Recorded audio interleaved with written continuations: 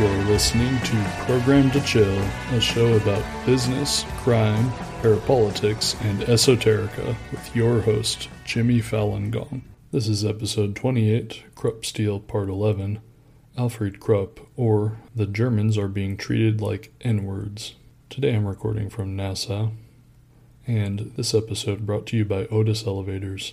When you rise, we shine. When Alfred Krupp left prison, his first day out sounded like the second release of Gucci Mane. Like, I'm literally not joking. His brother, his assistant Bertold Beitz, and 300 employees all showed up to the prison with flowers and fur coats. The vehicle they picked to drive him away was a laundry truck, but that was a trick for the press, since a couple blocks away they had one of the first Porsche cars waiting for him. There was a press conference awaiting him, but he was still in convict clothes, so they pushed the press conference back a couple hours and took him to Landsberg's finest hotel. There, Alfred took a shower, shaved, and put on a silk shirt, white tie, and tailor-made suit. For breakfast, he had champagne. Reportedly, John J. McCloy was very annoyed by the champagne breakfast, which took place in full view of a full-court press conference. Then again, maybe that was the point. And I'm not trying to be flippant here, using African-American rap music to draw parallels, because this was a comparison that they were drawing themselves, as perverse as it sounds.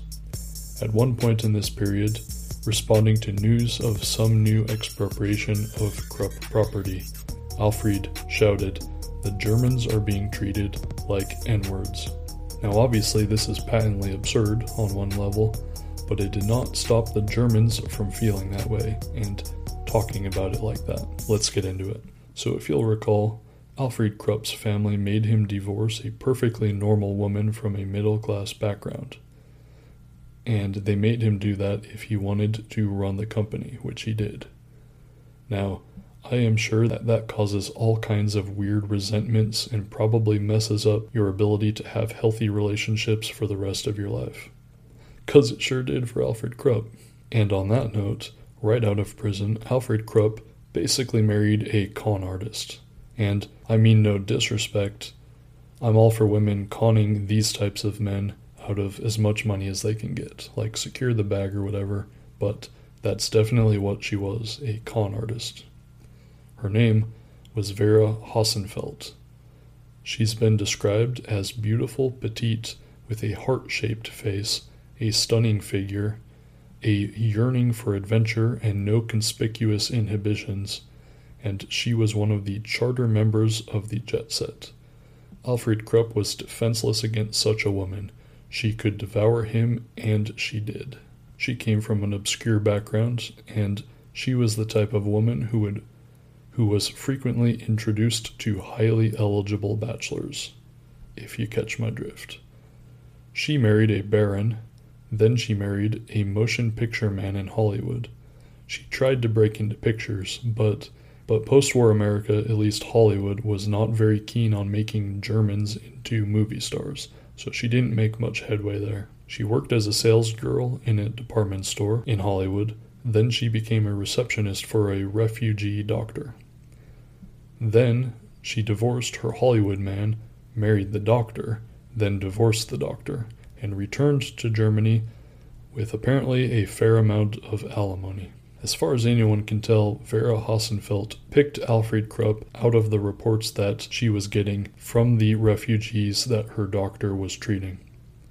Because, out of all of the places she chose to resettle in Germany, she landed right there in Alfred's orbit, where they fell in love quickly. They got married in 1952, after knowing each other just a few months. Just like with the champagne breakfast incident, Alfred's assistant Bertold Beitz yet again organized the marriage, with a baker's truck this time as their covert transportation.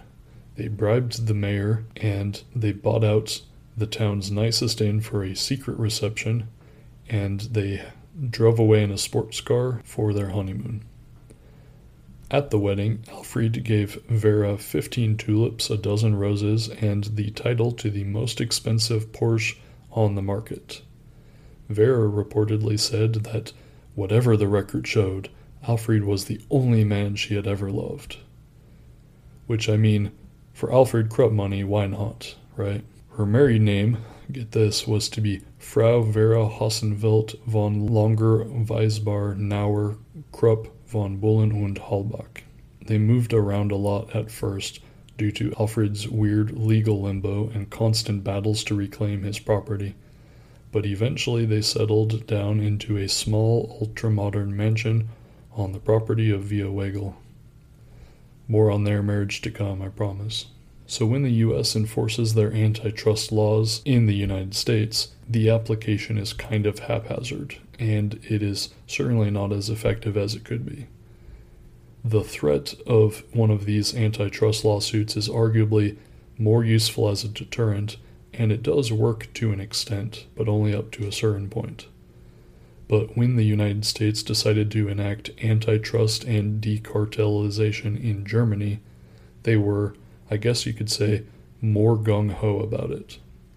By some estimates, up to 90% of all cartels in Germany would be decartelized, at least temporarily. In fact, as the Allies planned to decartelize Krupp, the Krupp directors were literally crying during a board meeting. In a hopeless monotone, Fritz von Bülow said, "We might as well pull down Via Wegel." Another director suggested that Alfred sell out. "Never," Alfred Krupp shouted. "I will not sell my people like cattle." Which is, an interesting turn of phrase since he literally bought and sold people like cattle during the Holocaust. So all of this was happening during the era of Konrad Adenauer, who was Chancellor of West Germany from 1949 to 1963. He was more or less a strongman of more or less a dictatorship. And I'm sorry if you haven't heard that before. The Führerprinzip 2.0 or 3.0 or 4.0, I guess, depending on when you want to start counting.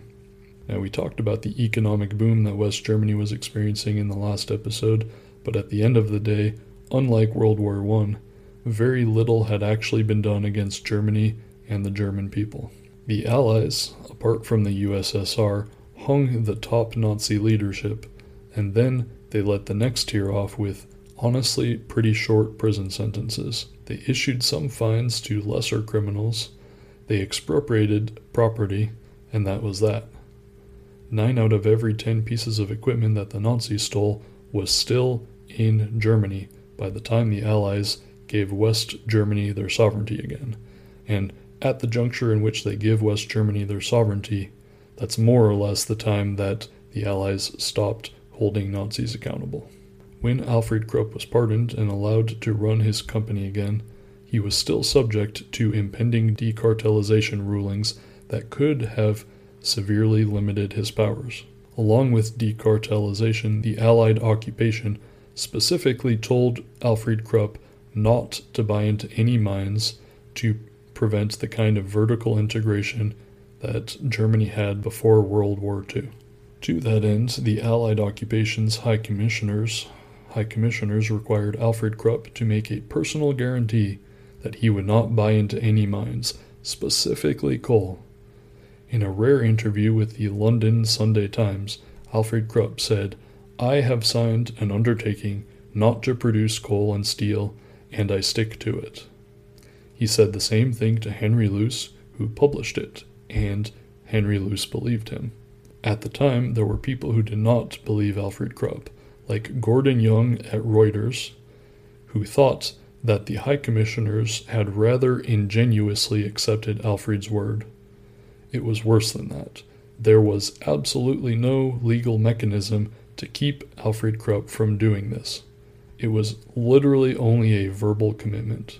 Now, when Alfred Krupp left prison, his personal fortune was estimated at $140 million, barring any secret hidden stashes of wealth, which, as we will see, were perhaps quite substantial. This period of time after getting out of prison is actually pretty crucial, and what Alfred Krupp did gives a good look into a very dark world.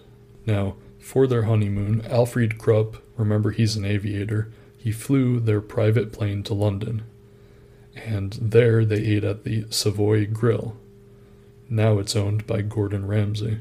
And the next day, they flew to the Bahamas. They were guests on the Nassau estate of Axel Wenner-Gren, who is a Swedish financier with ties to, get this, Friedrich Lundström, as well as Electrolux, the Camacho family of Mexico, Hermann Göring, the Duke of Windsor, Edward VIII, Northrop Grumman, IBM, Alweg, which, among other things, built Disney's monorail, and so on. Now get this. Wikipedia, now my sworn enemy, Wikipedia has the gall to have his page include a line saying, there proved to be little or no foundation to their suspicions that Wenner-Gren was a Nazi agent, which is absolutely false. Wenner-Gren was a Germanophile and a family friend to the Krupps. He had helped Gustav Krupp get around the Versailles Treaty back in the 1920s, as just one example. When the news came that Alfred was visiting Axel Wenner-Gren, the official explanation for their visit was that they were working together to open a German exhibit in Mexico City. What they were actually doing was working together with the Argentines and, a certain Teutonic elements in Argentina that had, recently resettled there, if you catch my drift. While Alfred Krupp was in Nassau visiting Wenner-Gren, they plotted with other people to get around decartelization, deindustrialization, and denazification plans for West Germany. We don't have that much of a record on which Argentines and, German Argentines were working there, or what other topics were discussed. But let's just say we are going to get into this topic in future episodes. Via Wegel, the giant gauche mansion, used to host monarchs, nobility, politicians, and industrialists from all over the world, right? After World War II, and in proportion to Krupp's diminished standing and power, why, no one really wanted to visit for quite some time. But by 1954, Via Wegel and the Krupp family entertained their first monarch since World War II.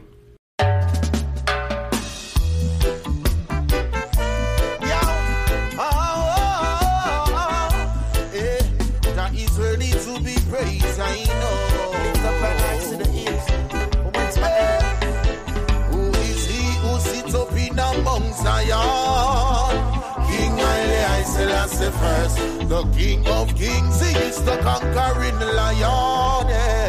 King Haile Selassie first. All praises be to His Majesty. King Haile Selassie first. The wonderful counselor is the Prince of Peace. King Haile Selassie first. The Rastaman Jadan, him still Jadan. That's right. The first monarch to visit the Krupps was the conquering lion of the tribe of Judah, His Imperial Majesty Haile Selassie I, King of Kings, Lord of Lords, and Elect of God.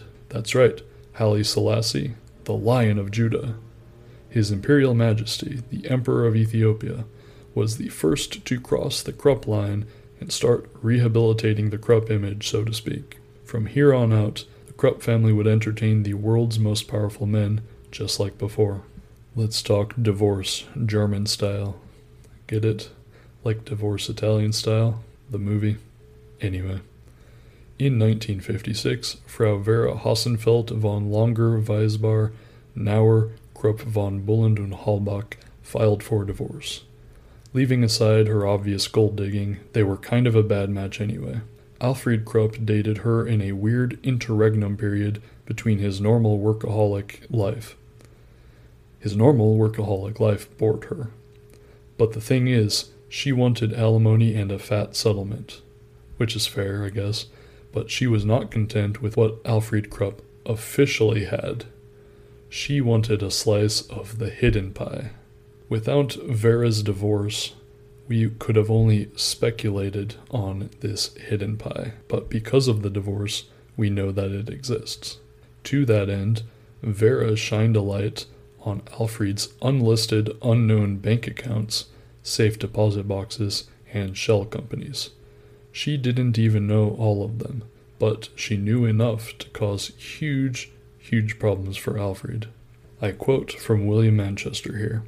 For the first time, the general public was given a glimpse of how far Krupp's tentacles had reached across continents through complex license deals, patent exchanges, investments, holding companies, and even marriage ties. After describing the size of the pie, they specified the dimensions of the piece she wanted, an immediate settlement of over $5 million, and yearly alimony of $250,000. The divorce was settled in 3 months, and they settled for an unspecified amount. From here on out, she was moderately famous for the rest of her life, and Alfred and the Krupp lawyers were always trying to get her to lay low. To that end, they bought her a 518-acre ranch about 25 miles west of Las Vegas. Lum of the Lum and Abner radio program had been using that same ranch as a hideaway. The estate's total cost about $1 million for the Krupps. This ranch kept her out of the limelight for a while, but in 1959, she was robbed of a $275,000 diamond that Alfred had given her. The diamond was later recovered in New Jersey by federal agents. 7 men went to jail over the crime.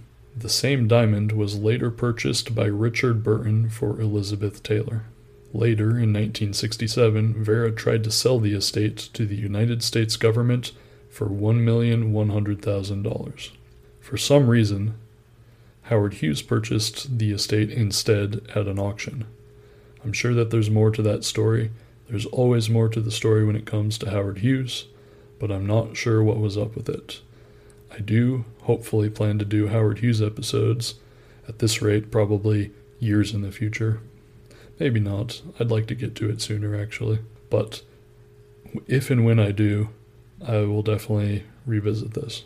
And for the rest of Alfred Krupp's miserable life, he would live alone, with his chauffeur, cook, butler, housekeeper, valet, and his cameras and darkroom, his Porsches and BMWs, his favorite White Horse whiskey, and his chain-smoking Camel cigarettes, his high-end electronics, and a normal evening with Alfred Krupp was listening to Wagner alone while chain-smoking. Just guys being dudes. Actually sounds kind of cool. Not the being lonely part, but some of the other stuff. Anyway, by 1959, Alfred Krupp was the richest man in Europe again. How did his recovery happen so fast? Well, as many of you know, capital accumulates at faster rates, so to a certain degree, starting off with $140 million in a booming economy, you're already starting off way ahead, right? And when a country is destroyed and you own the companies needed to rebuild, why construction ends up being very profitable. But for some of those like left-com, economic base supremacists who insist that that conspiracy is not important to understanding the accumulation of capital, Alfred Krupp's story shows conspiracy is crucial to understanding what happened to the Krupp Company from here on out. It's not just a normal 5% return or, 10% return because it's a larger amount or whatever. So let's get into it. This is another reason why Alfred Krupp's fortune recovered so fast was the hidden wealth, which we touched on. The Krupp concern stashed so much hidden wealth away during World War II, especially when they realized they were losing the war. And they slowly reintegrated all that wealth back into the West German economy. And by they, I mean the Krupps and the Nazi diaspora, the Nazi underground, if you will. But there was also a new line of business that they got into, a new type of market, one that Haile Selassie was the sign of, the expansion into the Third World. After Haile Selassie, Alfred Krupp entertained King Paul of Greece, Kaita of Mali, Badr of Yemen, Radhakrishnan of India, Ahmadu of Nigeria, Kubishek of Brazil, the Shah of Iran, and after Cameroon became a republic, Prince Ahmadou Ahidjo. Eventually, leaders from over 140 countries would come to visit him. These were all customers he was pursuing, and they all came from the Third World. None of the new Krupp salesmen in foreign countries were German. This was a new post-war world, so direct German supremacy was bad optics for business. And, more often than not, the salesmen were being sold on Krupp themselves. Like we discussed, half the time they were relatives of the monarchs or politicians of these countries. Even crazier, many of these Third World representatives identified with the now defeated Germans. One said, "We sympathize with the Germans because we had a common foe. For 2 centuries my homeland was exploited by the English. In World War II, Krupp was fighting the imperialists." Now this is wild. Anti-imperialist National Socialism against the Anglo-American oppressors. Insane people on Twitter would love this. It's crazy, right? And yet, at least to a ruling class of certain third world countries, this position makes sense to them. And of course, these sentiments relate to Krupp's saying the Germans are being treated like N-words, right? Now, at Krupp headquarters in Essen, the Krupp concern had all kinds of charts and graphs, fact-finding, reports on literacy rates, aerial photographs of third world countries, and mineralogical reports of those countries, right? But what was their actual business? They would buy ore and raw materials, and what they would do is sell factories. They would make proposals for cost-plus construction and structure deals, and they would broker technicians, trade secrets, and training. They could also just sell the plans if you wanted to go it yourself. They called all of this consulting engineering, and they quickly expanded into infrastructure, selling excavating machinery, cement plants, suspension bridges, irrigation systems, hydraulic steel structures, and dams. Basically, they were doing what the Bechtel Company does also. And they were doing what William Stevenson also identified, quote, from every point of view as the most rewarding field for the investment of capital overseas, unquote.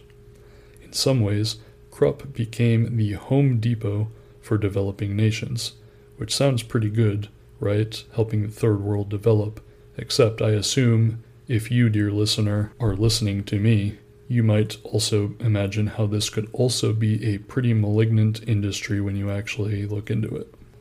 Like, for one thing, if a country's people are starving, it may not technically be ethical to write up a contract, like cost-plus construction, to ensure a healthy profit, right?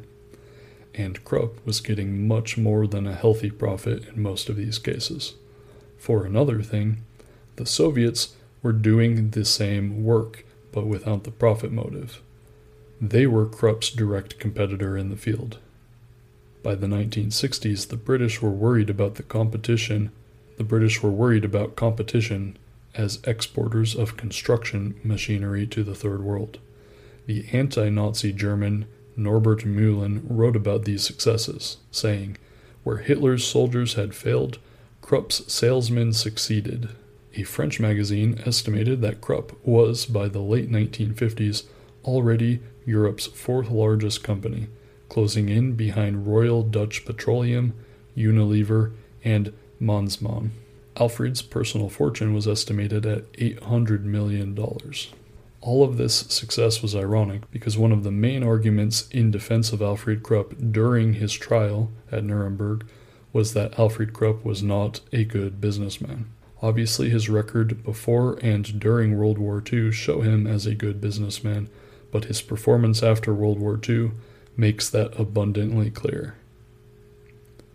The thing is, for the type of work that Krupp was getting into, it was all very capital intensive. Yet, supposedly, he did not have excess capital.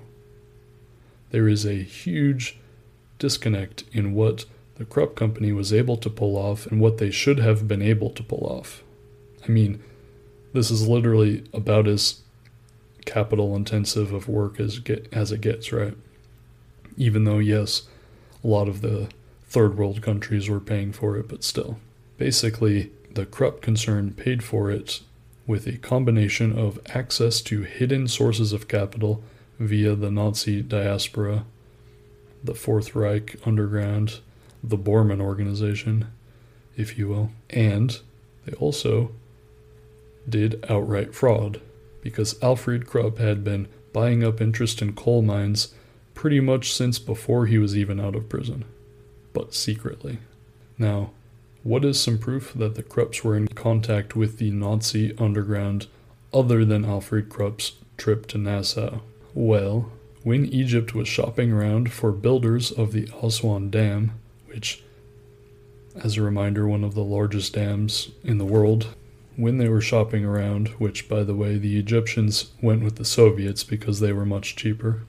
When they were shopping around, the Krupp Company spent a lot of time and effort trying to court Nasser, the president of Egypt, right? When Alfred went to Egypt to try to promote some pro bono attempt to pull a red granite obelisk of Pharaoh Sesostris out of the Nile, the concept being to do this for free to get good PR to win the Answar Dam contract, Alfred Krupp was spotted and photographed with Otto Skorzeny. Now, Kill Bill sirens should be going off in your head about Otto Skorzeny, but for those of you who are not Nazi Fourth Reich freaks like me, Otto Skorzeny was a lieutenant colonel in the SS, and he ran a number of wild special operations during World War II. Towards the end of World War II, he set up Operation Werewolf, which was going to be an underground resistance to the Allied occupation. It ended up functioning more as rat lines out of occupied Europe. Skorzeny was charged as a war criminal, but he had escaped to Spain. He ended up marrying the niece of Dr. Hjalmar Schott, and Skorzeny went to work for the Egyptian government, training their state security. Skorzeny also worked in Argentina, and he was recruited by Mossad, in case you have any illusions left about Mossad for some reason. Later, Skorzeny set up a private security firm, one of the first modern private security firms that later become so infamous. Skorzeny also ran Die Spinne spider network of the Nazi underground, and so on, right? So, why was Alfred Krupp there meeting with Otto Skorzeny? Because for at least 7 years prior, Otto Skorzeny had been on the payroll as a liaison between Juan Perón, the president of Argentina, and the Krupp Company.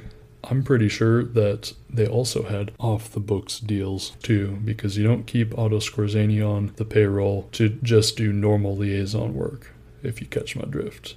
But that type of thing doesn't get put in writing. Now, if that sounds like slander, then maybe don't employ the Nazi special ops war criminal in the first place to avoid the appearance of evil, right? Now, one of Alfred's brothers, Harold Krupp, had been stuck in a Soviet gulag this whole time. He was there for 10 years, from 1945 to 1955. His original sentence would have had him staying in a gulag until 1975, as he was found guilty of war crimes on the Eastern Front. Ironically, one of the less guilty Krupps got the harshest punishment of the family. And to be sure, he was not innocent, right? Though, to be clear, some people insist, in fact, that Harold Krupp was innocent of war crimes on the Eastern Front, but I don't think he was innocent. When Harold Krupp was captured, the Soviets put him in a special camp with Wehrmacht generals and captured Nazi scientists. Eventually, Harold was put to work in an iron mining gulag, which was both ironic and fitting. Poetic justice, you might say. When Harold Krupp was released, he didn't know anything about West Germany. They barely heard any news in the gulag. Harold Krupp was trained as a lawyer, but his law degree was under Nazi Germany, so it was basically worthless. So, Harold Krupp lived off of his brother's wealth for the rest of his life. He suffered from PTSD and insomnia from the war and the gulag. Apparently, He was fond of reciting lines from Brecht's Threepenny Opera. And these are in the dark, and these are in the light, and you can see the ones in the light, those in the dark you can't see. One of Alfred's sisters married into German-Argentine shipping royalty, and you know how I feel about shipping magnates. I believe one of his other sisters married a top Nazi. I think that came up in the William Stevenson episode. Now, normally I would stop the episode around this time, but I'm so sick of the Krupps, so I will try to shorten the story and finally be done with these people. The Krupp concern started making fighter jets for West Germany, so they were fully back on their bullshit. This time, though, they let the United States buy into the company. Basically, they were buying off the only interest big enough to potentially stop them. The Krupp company also got into nuclear power. They ran a nuclear research plant subsidized by West Germany with involvement from the U.S. Atomic Energy Commission. I might not have told the story as linearly as I would have liked, but basically, Krupp refused to decartelize, and they just didn't. They just didn't decartelize. And by resisting, a bunch of other German companies also refused to decartelize.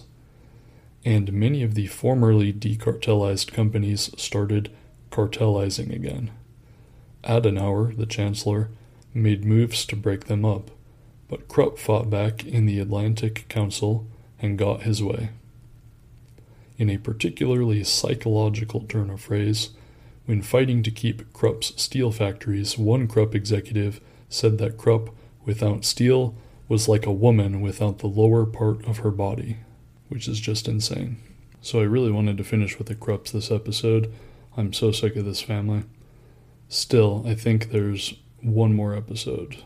Let me check. Yeah, one more episode. Still, let's see what lessons we can learn. So Alfred Krupp had a real Gucci Mane first day out of prison, one of the many things showing the gulf between the rich and the poor. And in several ways, Alfred Krupp and the Germans kept drawing parallels between themselves and the plight of African Americans, racistly referred to as N-words, right? Apart from the fact that they were both defeated and oppressed in some capacity, it's obviously a spurious and insane comparison. And yet, the leaders of various African nations and across the Third World, they drew the comparison themselves. Then we saw Alfred Krupp marrying a con woman, which is pretty cool. I don't have many opinions on it beyond lol, except that the woman, Vera Hassenfeld, blew up his spot and revealed the existence of a ton of hidden wealth, which is very, very interesting. Alfred Krupp went to Nassau in the Bahamas to broker deals to avoid decartelization, deindustrialization, and denazification, and to bring stolen Nazi wealth back into Germany. Plotting to avoid deindustrialization, that's possibly defensible. Plotting to avoid decartelization, arguably not capital E evil, right? But plotting to avoid denazification, pretty malignant. And plotting to bring stolen Nazi wealth back into Germany, totally just evil. Then we saw how the Krupp Company moved into building factories and infrastructure for the Third World, or to rephrase it another way, exploiting the Third World for profit. This won the Krupp Company massive profits, while the Soviets did it for free, or, less usuriously, right? Then we saw that Otto Skorzeny was on the Krupp Company payroll, showing links to the Spider Network, the Nazi Fourth Reich underground, right?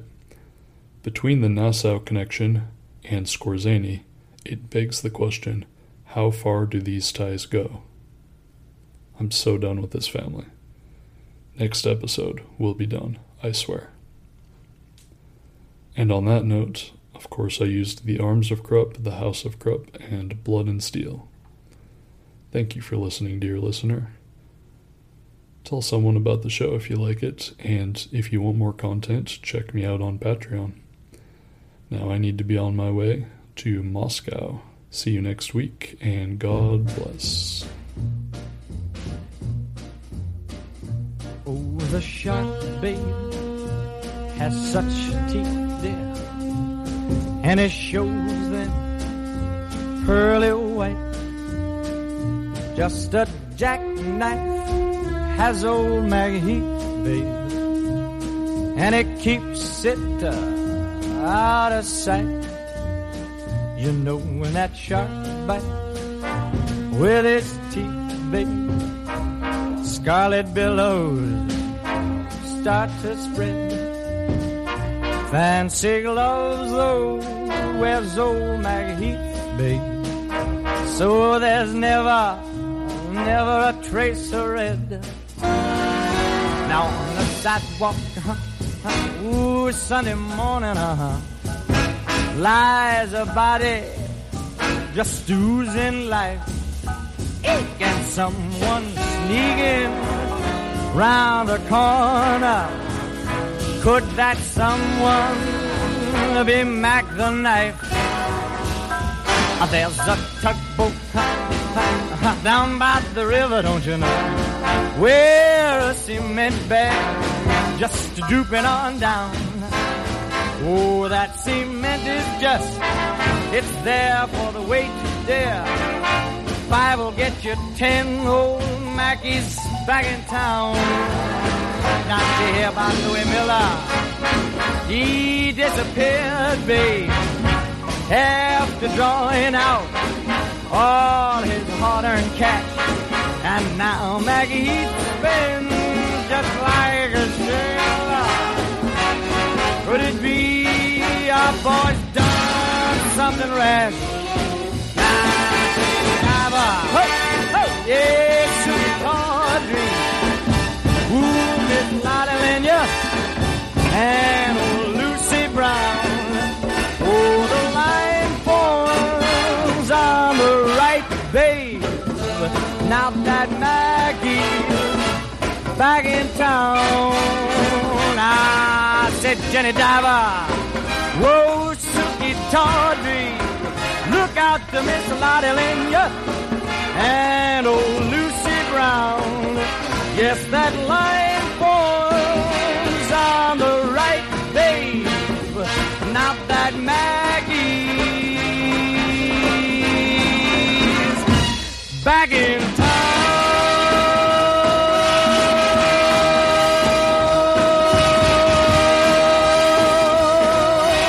Look out, old Maggie is